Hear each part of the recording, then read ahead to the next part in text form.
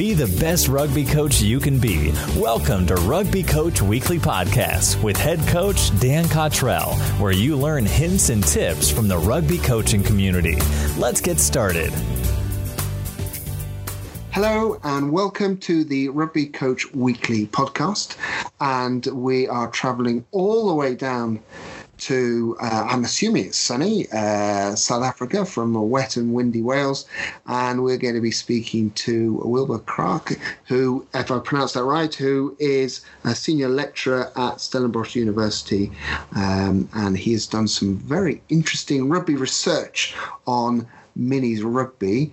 So first of all, welcome to the podcast, Wilbur. Hi Dan, good afternoon or good evening. It's about just after 6 in South Africa, and we had a sunny Stellenbosch today, about 34 degrees. So I can imagine it.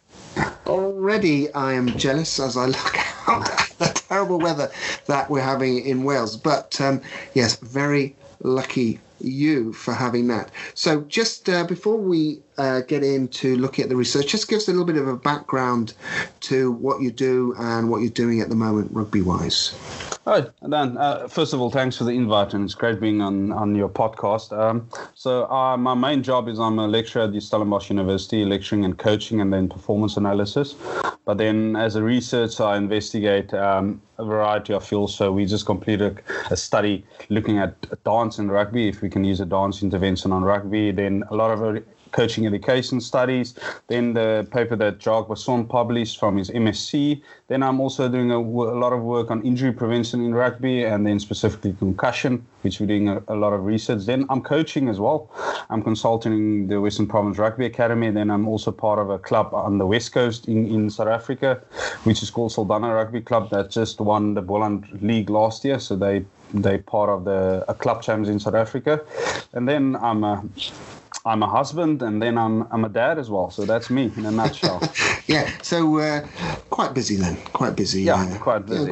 Quite busy. So we're very lucky to have you on the podcast. And the reason that I want to speak to you in particular is that you very kindly shared with me a paper you've done called "The Effect of a Skills-Specific Coaching Education Program on the Skill Level of Mini Rugby Players." Now, this is available for people to look at, but I want to. We were talking before we came on air about the background to the research. Can you just tell us a little bit of the reason why you came up with this as a paper?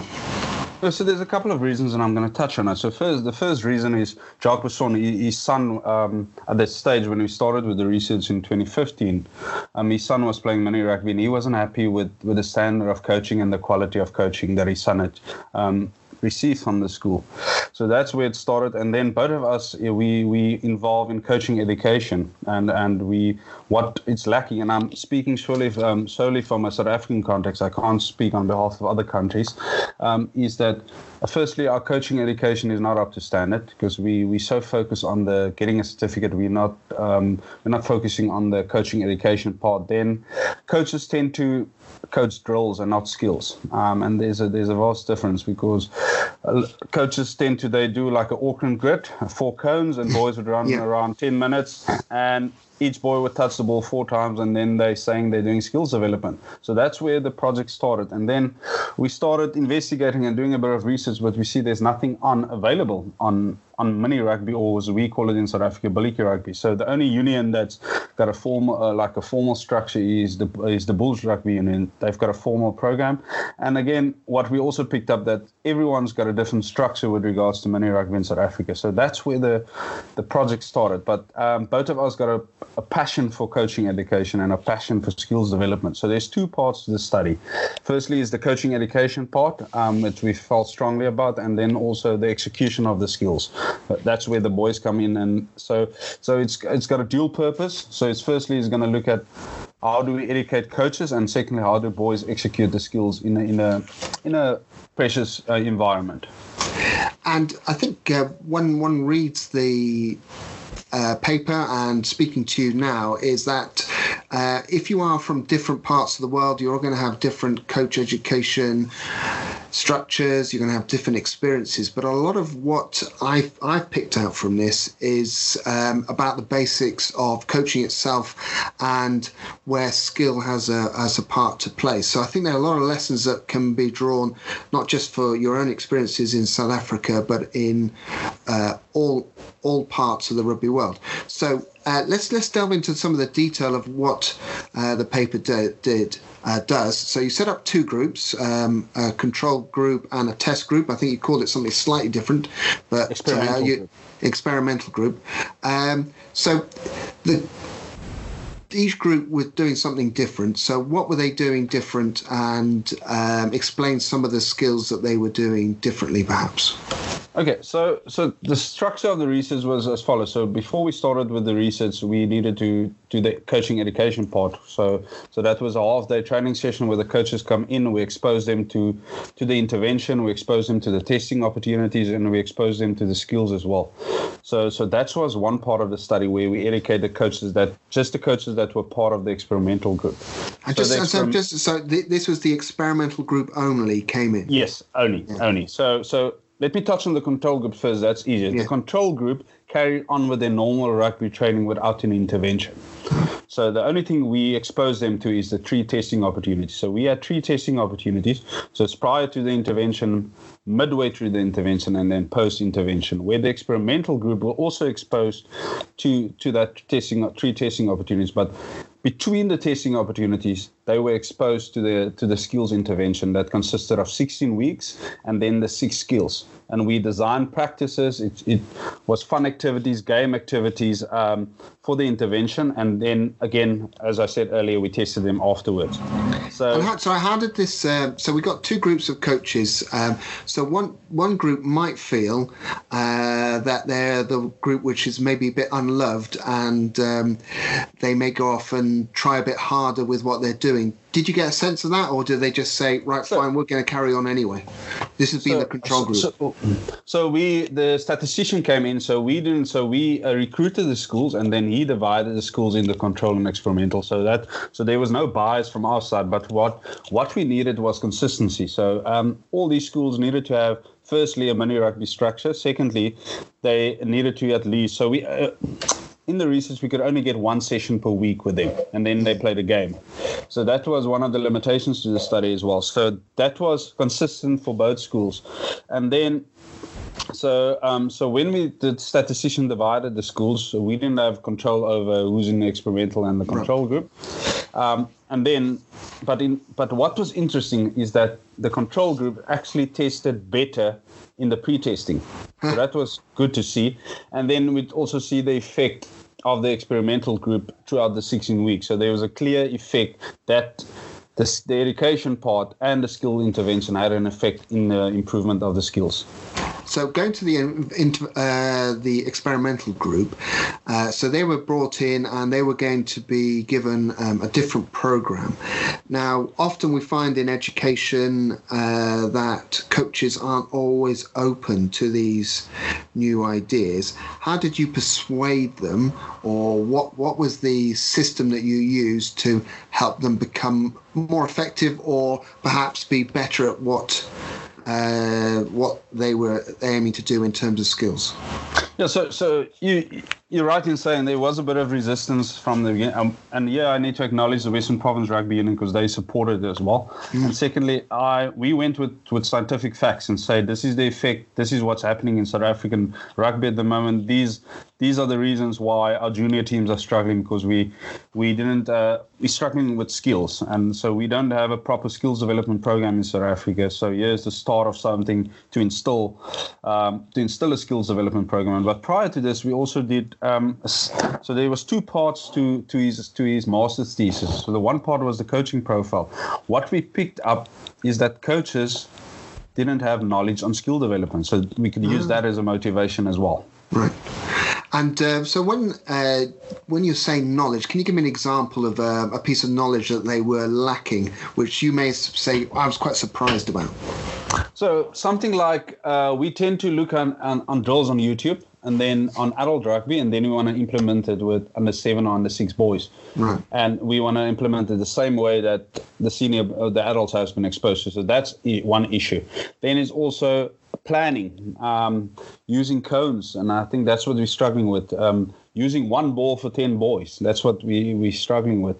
So that's things that we wanted to implement as part of the coaching development program. So it instills. So if you're using 10 ball, let's say you've got 10 boys in your group, at least everyone get a ball so that they, in a 5-minute activity, they touch the ball 10 times or 5 times, depends on what you want to achieve from the activity. So one of the things that we needed to change our mindsets first on not to duplicate adult rugby and duplicate it in mini rugby. So that needed to change. What I think is refreshing from what you're saying there is that these are things that in the UK, we've been saying for a long time, yet we've not really tested to see if what seems to make sense has actually come out and seen improvements. So we think, yes, if everyone has a ball, that must be better. But my sense is, reading through the paper, is that we've actually seen here are measurable outcomes, and we would expect that, and it's come to pass. So these are definite things that we should be taking forward, and we shouldn't be ignoring them.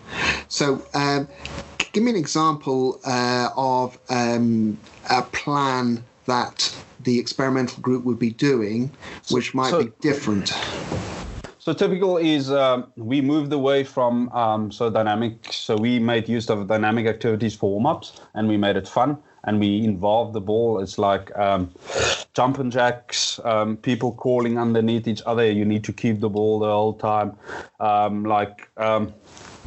Activity is where you place all the balls in the middle. You place them on a circle. You blow the whistle.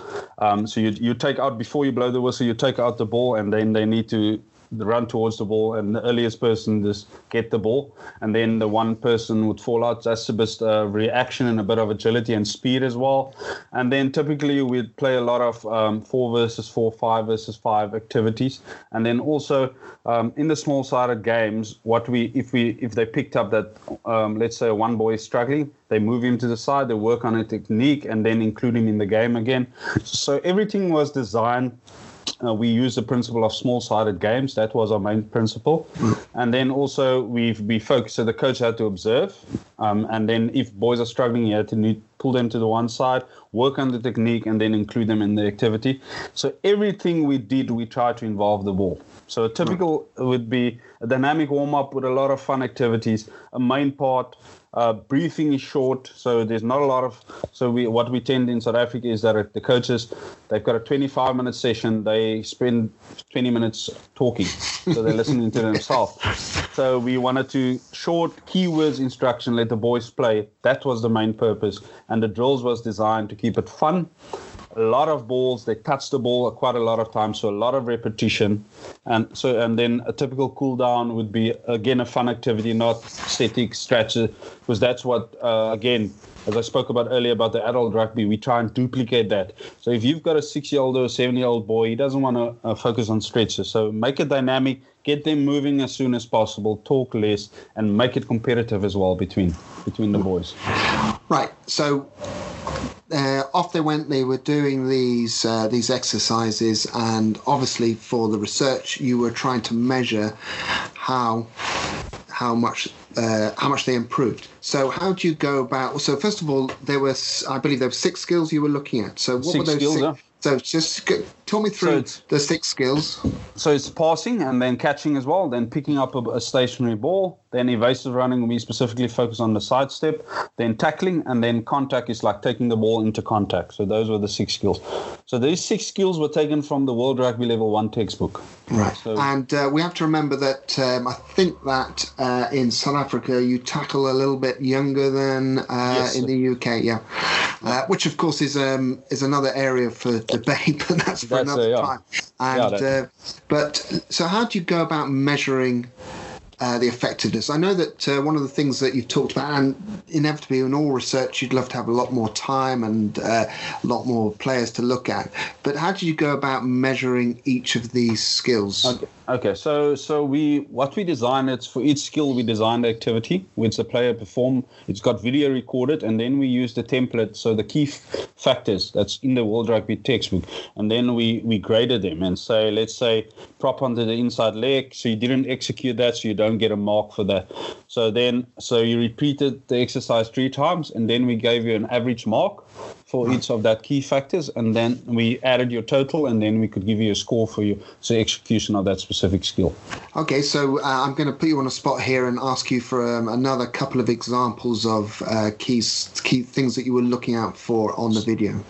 So passing, we typically would use your elbows. Is it tucked? How do you pass? The follow through. Do you prop onto your inside leg? After you've passed, do you follow your pass? And body position, your shoulders turn. So those are typical key factors that we looked at. Right. So we didn't change on the key factors because we wanted to have a standardized assessment. So we solely went onto what World Rugby set aside in the key factor analysis section of the World Rugby Level 1. Now, the potential difficulty with that, of course, is that there's always a debate on what is an effective key factor. I know World Rugby has certainly got one view, and it could be argued there's more than one way to pass the ball. Yes, now, my sense is, and as maybe I'm being protective of you here, is that you've got to pick out some key factors, and if you're going to say, right, this is the key factor I'm going to coach to pass the ball, if you're doing this, then this is going to be effective. What did you find that some of the outcomes were effective, but some of the key factors were not necessarily being executed? Yes, definitely. So we looked at also, was the outcome achieved, and we took that in mind, because, and I normally when I speak to coaches, is that you look at Dan Biggar and you look at a Percy Montgomery, different styles, but they achieve the outcome. So my philosophy is normally, if it's not going to have a long-term risk, then keep it that way. So, but for the purpose of the research, we kept it standardized because we wanted to have consistency, and because we had 3 testing opportunities, so all 3 testing opportunities had to be under the same conditions. But one thing that we picked up, and that's quite from the testing opportunities, is following the ball. And I've always of opinion that South Africans are very lazy when we're not in possession of the ball.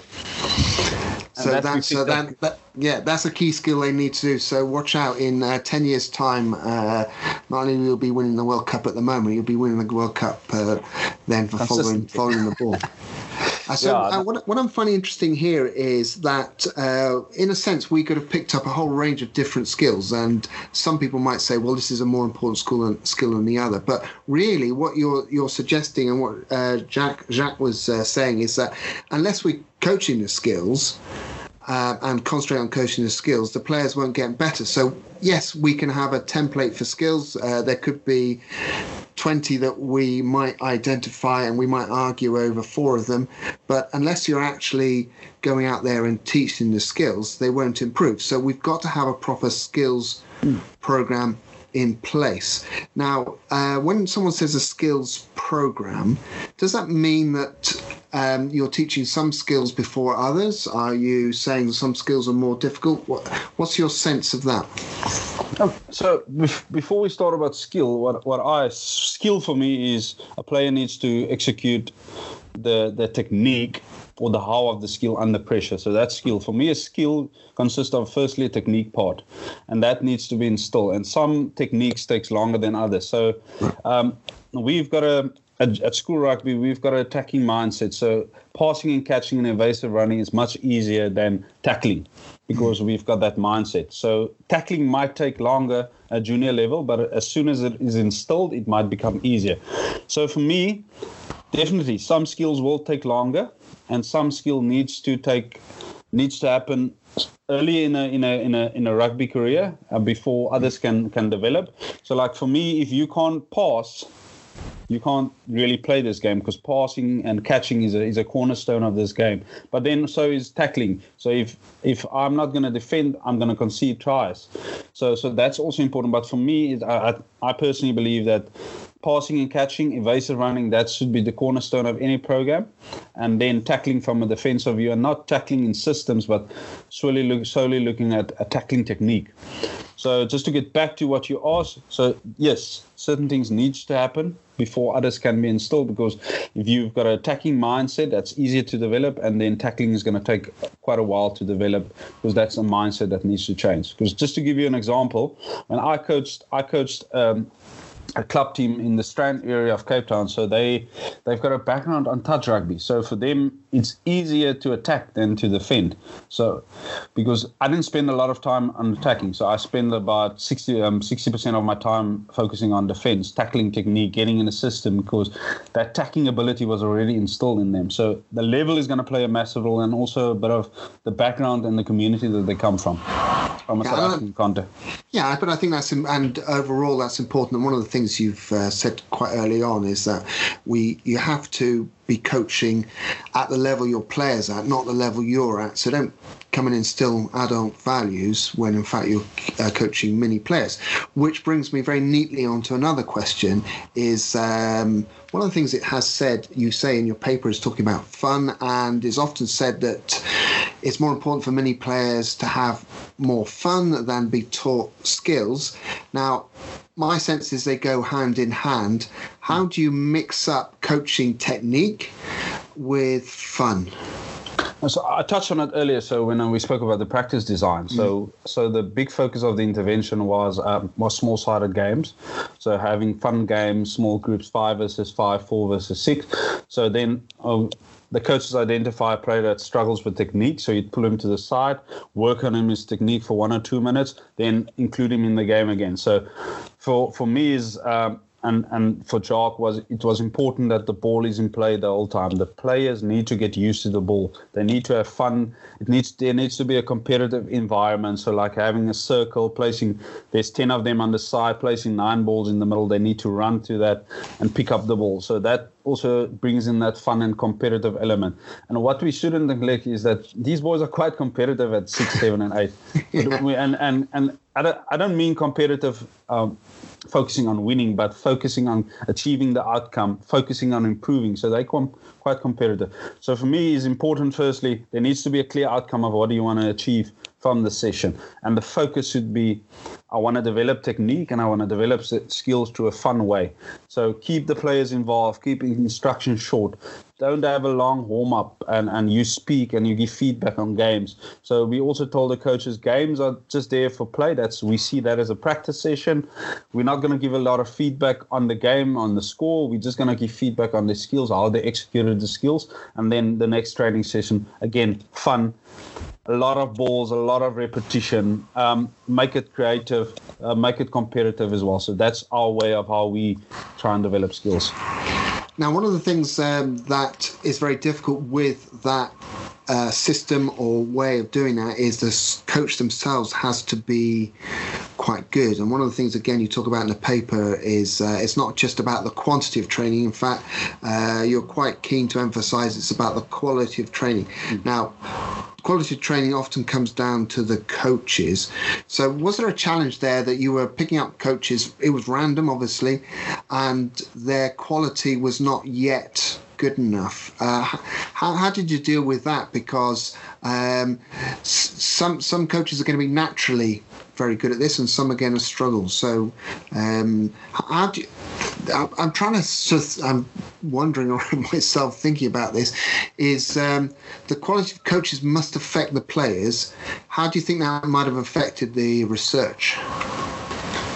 We were lucky in that regard. So first thing is that the coaches were open-minded about it. So they were positive about it, and through research they could see definitely what this could be the effect of this program, and I could be part of something bigger. So that was the mindset.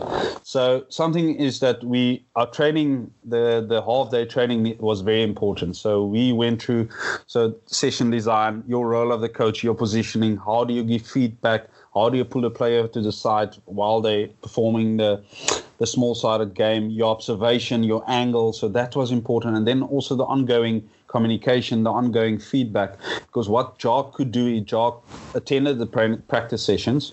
So luckily for us, the boys, the under 7 group practice at a different time than the under 8 and under 9 group. So that assisted us from a logistic point of view. So we could give regular feedback.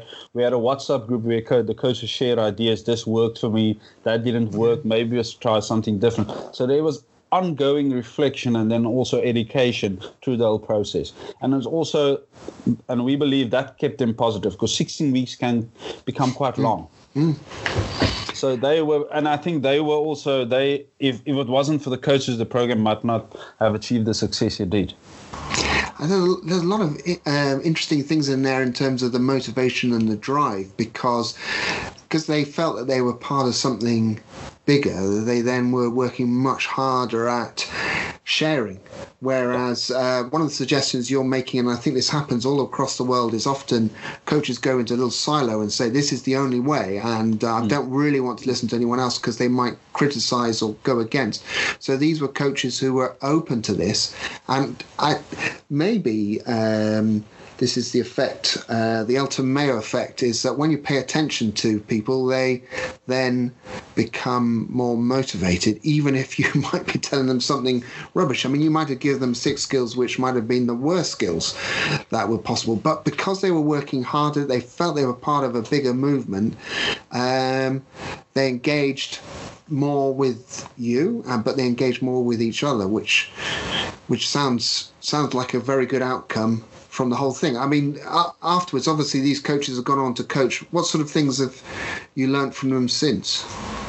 So we didn't follow up. So what we are working on now at the moment is to get this, to implement the formal program. So myself and Jacques is busy designing. So we used the Blue Bulls Rugby Union, the manual, and we want to redesign the manual, and we want to implement it in more schools with the evidence and the research to show that it's really got an effect. So that's what we're working on, and we want to publish or make it available to the schools by May, end of May, and then in order for them to plan for next season.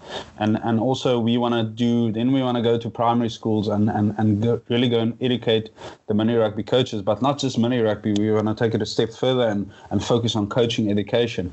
I've stayed in contact with one of the coaches, and he went on to become a provincial coach at a junior level. And his words to me is, the program really forced me to look at detail, where I looked at just at the outcome, but look at the fundamentals of each skills, not so much focus on the tactic, but really the fundamentals and the fun factor that stood out for you. So you talk about fundamentals, and in the paper you talk about fundamentals in movement skills and game skills. What does that mean, and what does movement skills and game skills look like in training?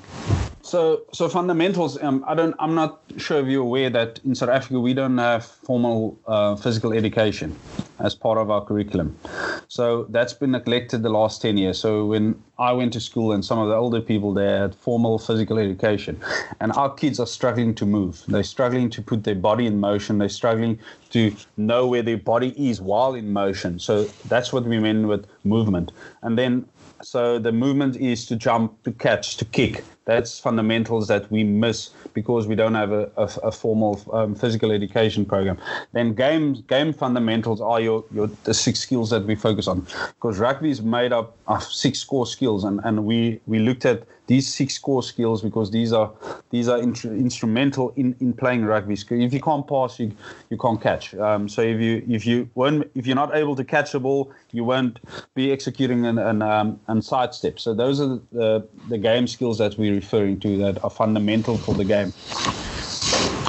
Now, in terms of those game skills, you picked up on 6 skills. Which ones, when you're looking back at the research and looking back at the numbers, were you surprised improved more than others? I mean, obviously you've got a view beforehand. Before you start, you think, well, I think this one's going to be better than the other. But the great thing about research is that it's not biased and you're not forcing it. So thinking back, which one surprised you the most and which one you thought, well, I thought that was going to... Yeah. So talk me through that then.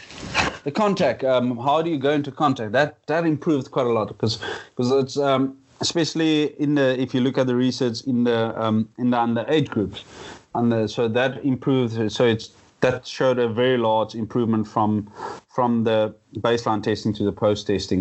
We were quite surprised because I thought passing and catching, because a lot of people view rugby as an attacking game and they focus on attack, and we thought passing and catching would improve. But it also then, because there's a lot of risk involved in contact, maybe that's why the players, they could have focused more, because we emphasize a lot of safety techniques, how going into contact, your body position into contact. That's where we did in the program a lot of technique on the side before we went to the small-sided games. And then I think that something that I expected that would improve more would be sidestep, because in South Africa at schoolboy level it's easier to evade contact. That didn't improve as much as contact, so that was quite surprising for me. And then I think something that improved the least, if you look at the groups, is passing. And what would you put that down to, do you think? That could be due to the intervention, because when we did the contact part, we brought in, because we've got a safety program in South Africa called Box Smart. So a lot of these coaches need to attend it, and contact forms an integral part of it. And there's a lot of research on contact, and maybe I think that could be the reason. And we focused a lot on this, as I mentioned earlier, the safety aspect of going into contact. Where passing is to have fun, and we focus on the elbow. Maybe the boys focus more while doing the testing, and also the coaches focus more on that. Yeah, and obviously there's inevitably, with all research, you'll probably think back and, we might have done that differently. And I mean, in the program itself, it's perfectly possible that the program itself could be adjusted and other things brought in and taken out. But overall, the sense is that if you focus on skills, they will improve, as opposed to if you're focused on a different way, or you're not adding in the sort of interventions. So with a control group, you would see there'll be a lack of intervention, or what are the mistakes of the control group making that you're thinking, they really need to change that? What were the main things that they are doing wrong, in a sense? So for me, the main thing was activity design. How they designed the activities. They went traditional way, kids standing in lines, kids waiting for a turn, where the focus of the experimental group, they were exposed to ball is in play that most of the time. There's enough balls. So a lot of the coaches would do the Auckland grid as part of the warm-up for under 6 boys. And then the boys in a 10-minute drill, they might touch the ball 5 times. So that I would change. Then also the time spent and how quickly we move from activity to activity. Then the major issue was with coaches talking too much. That was a major concern from the control group. So I gave an example earlier, out of a 25-minute session, the coach would be actively talking for up to 20 minutes. Now, I'm interested in the interventions of the coaches in the experimental group. Now, let us say, what was the ratio of coaches to players then? So we focus on coaches 1 to 10. So that was our ratio. Right. So let us say a coach is coaching 10 boys, and they're playing a game, and one particular boy is struggling with his passing. How would that coach deal with that in the program? So in the program, we had a ratio of 1 to 10, but they also had 1 or 2 coaches per age group. So while one coach would pull a boy to the side, the other coach would observe and continue. So that's to overcome that. And then the technique part for us was really important, because that's where the development take place, and that one-on-one. But also it's important for those kids to be part of a group dynamic, because that was also important for us. So the coaching education part, as I mentioned earlier, was also really important for us. And we, in the training and the ongoing learning, we also continue to emphasize important key factors like your positioning. How do you pull someone to the side? How do you focus on his technique? How long if you pull him to the side, how long do you work with him before you include him in the game? So those are things that we included in the coaching education program. And there was no talk about tactics or winning games? No. So for the experimental group, so the outcome was solely to develop skills. That was the outcome, and to test the skills education program. Now, it was perfectly possible for headmaster to say, that's lovely, I've really enjoyed that, I've got a more skillful team, but we've lost every single game. What is there any way that there's a danger that they're more skillful, but they're not actually more tactically effective? So just to introduce, I spoke earlier about mini rugby and how we structure it in South Africa, because these boys under 7 and 8, they don't play on a full field. Yeah. Up north, under 9, they start playing on a full field. So for us, the scoreline was irrelevant, so it wasn't important. And luckily, the schools bought into that. So the scoreline of the game. So we didn't even record how many tries were scored. So we just looked at skills and development. And so that's why, and I can understand from parents, they want their kids to do well, but it's also, we wanted to look at the long-term effect. We didn't want to have short-term results, and the match outcome wasn't important for us. We didn't even speak about it in the intervention. The coaches were never exposed to it, and we said we're going to look at to see at the end of the season how to develop the skills of these boys. That was our ultimate aim. And in terms of what the reaction of the players were, what were the coaches observing that the players were doing, say, in the experimental group, that they weren't necessarily doing in the control group, in terms of their reaction to what was going on? So we informed both. So we had a sit down with both schools, with all the schools that were part. So we briefed them at the beginning of what is the purpose of the program and what we did. So the control group, so after the intervention, we gave them the whole intervention to the coaches and to the schools to implement. So that's so we were aware that we might be creating a diversity in the groups, so that was clear. But in order to test if the intervention is going to work, we needed to have experiment in a control group. So they were exposed to it afterwards, and some of the schools are still implement. So the other schools, the control group schools, are still implementing the program as they went on last year and the year before. So the experimental group, we inform the kids and we brief them in the beginning of the season. We're not focusing on the game itself. We're just going to be here to improve your skills on a long-term basis. We're not going to look at the short-term effect of it.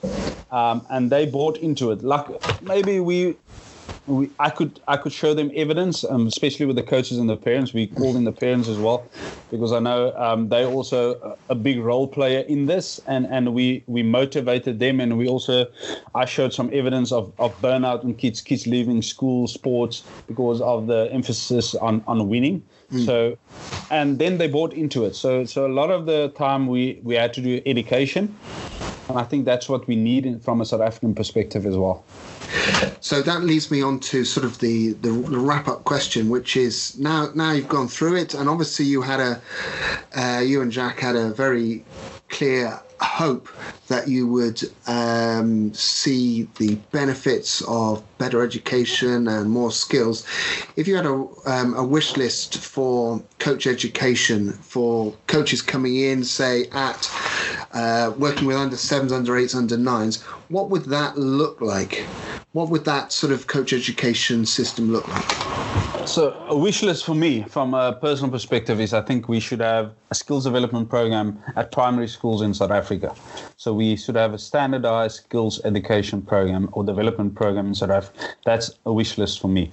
And we should take away our under 13 Craven Week and focus solely on skills development, because at the moment, so everyone's got his own development program, and then the kids are exposed to it.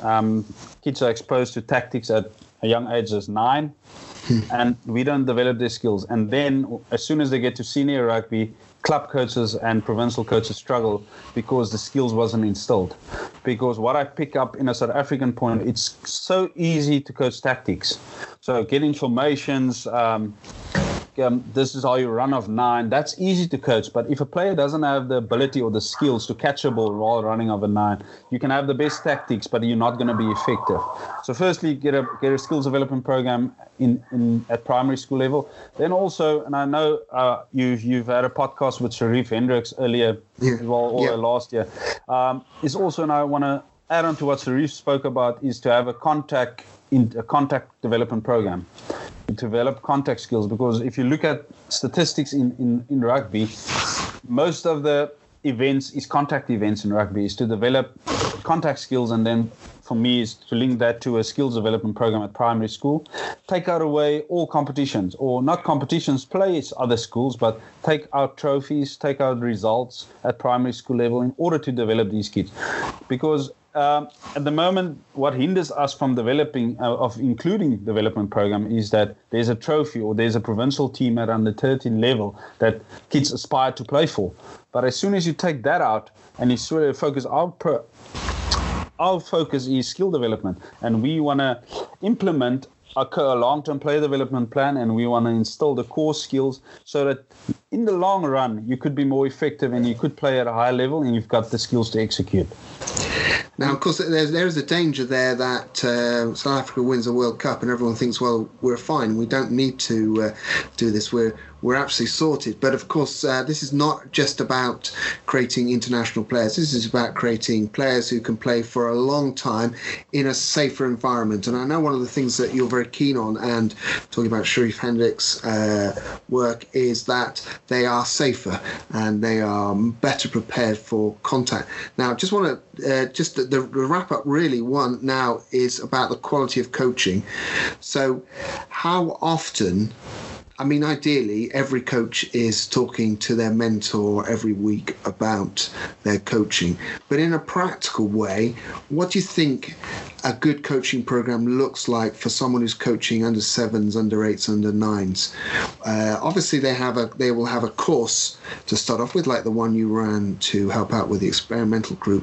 But how often should they be interacting with each other to work out how well they're getting on?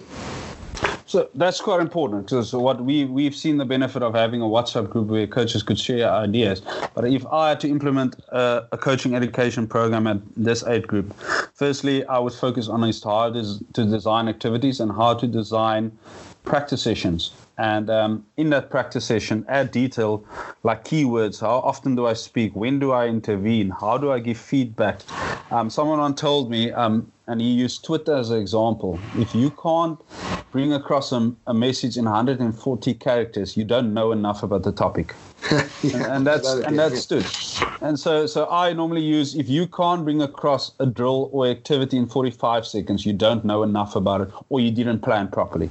So for me, that should be the cornerstone. And then how to communicate with players in an ideal world for me in a coaching education program, and how to provide feedback to players. So that would be my key principles of a coaching education program. And then the most important thing is they need to enjoy it. Make it fun. Yeah. And if the coach is enjoying it, the players are enjoying it, and it all works out for the good. Well, so it's been very, very interesting to delve into the report and into the paper. Where can coaches find out more? So they can drop me a mail. So I don't know if I can leave my email address. You say it now, but also I'll put it in the coach notes at the bottom. So my email is kjw@sun.ac.za, or they can follow me on Twitter at Coach Wilbur, and they can drop me a DM, and I'll share the article again on my Twitter account, and then also I can send it via email or via Twitter to them. Brilliant. And I'm sure that coaches will want to be asking you further detailed questions. Well, first of all, thank you very much for sharing it with me in the first place.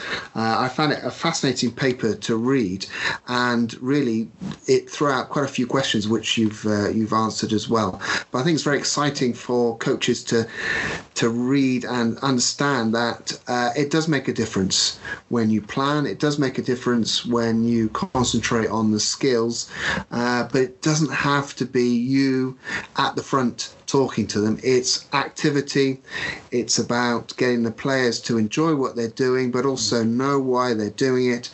And another thing I think you've said in the paper, and I hope I've mentioned, it's not about the quantity, it's about the quality. And that's very important. Well, Wilbur, first of all, it's brilliant that you're doing this, and I know that it's an ongoing process, and there's still lots more to learn. But thank you very much for your time and sharing your thoughts and your research with us. And thanks, Dan. Thanks for the opportunity. Again, it's no use we publishing the paper and the work, and it doesn't get out there. So thanks for you for the opportunity to share our work, and also thanks for what you're doing for development of rugby in podcast, on Twitter, on your website, on your published information. So well done on you as well, and thanks again for the opportunity. Well, Wilbur, that's very kind, and I look forward to keeping in contact and working with you further on these ideas. So, thank you very much, everyone, for listening in. This is a podcast from rugbycoachweekly.net. Go along to the website and you can click on the podcast tab to find out more about the podcasts and dig into some of the podcasts we talked about, including the one from Sharif Hendricks, which was on his tackling research. So thank you very much to everybody, and speak to you again soon. Thanks for listening to the Rugby Coach Weekly podcast. If you want to hear more podcasts, head over to rugbycoachweekly.net and click on the blogs tab to catch up on any episodes you've missed. We look forward to speaking to you again soon with more insights from coaches and experts from the world of rugby, sport, and learning.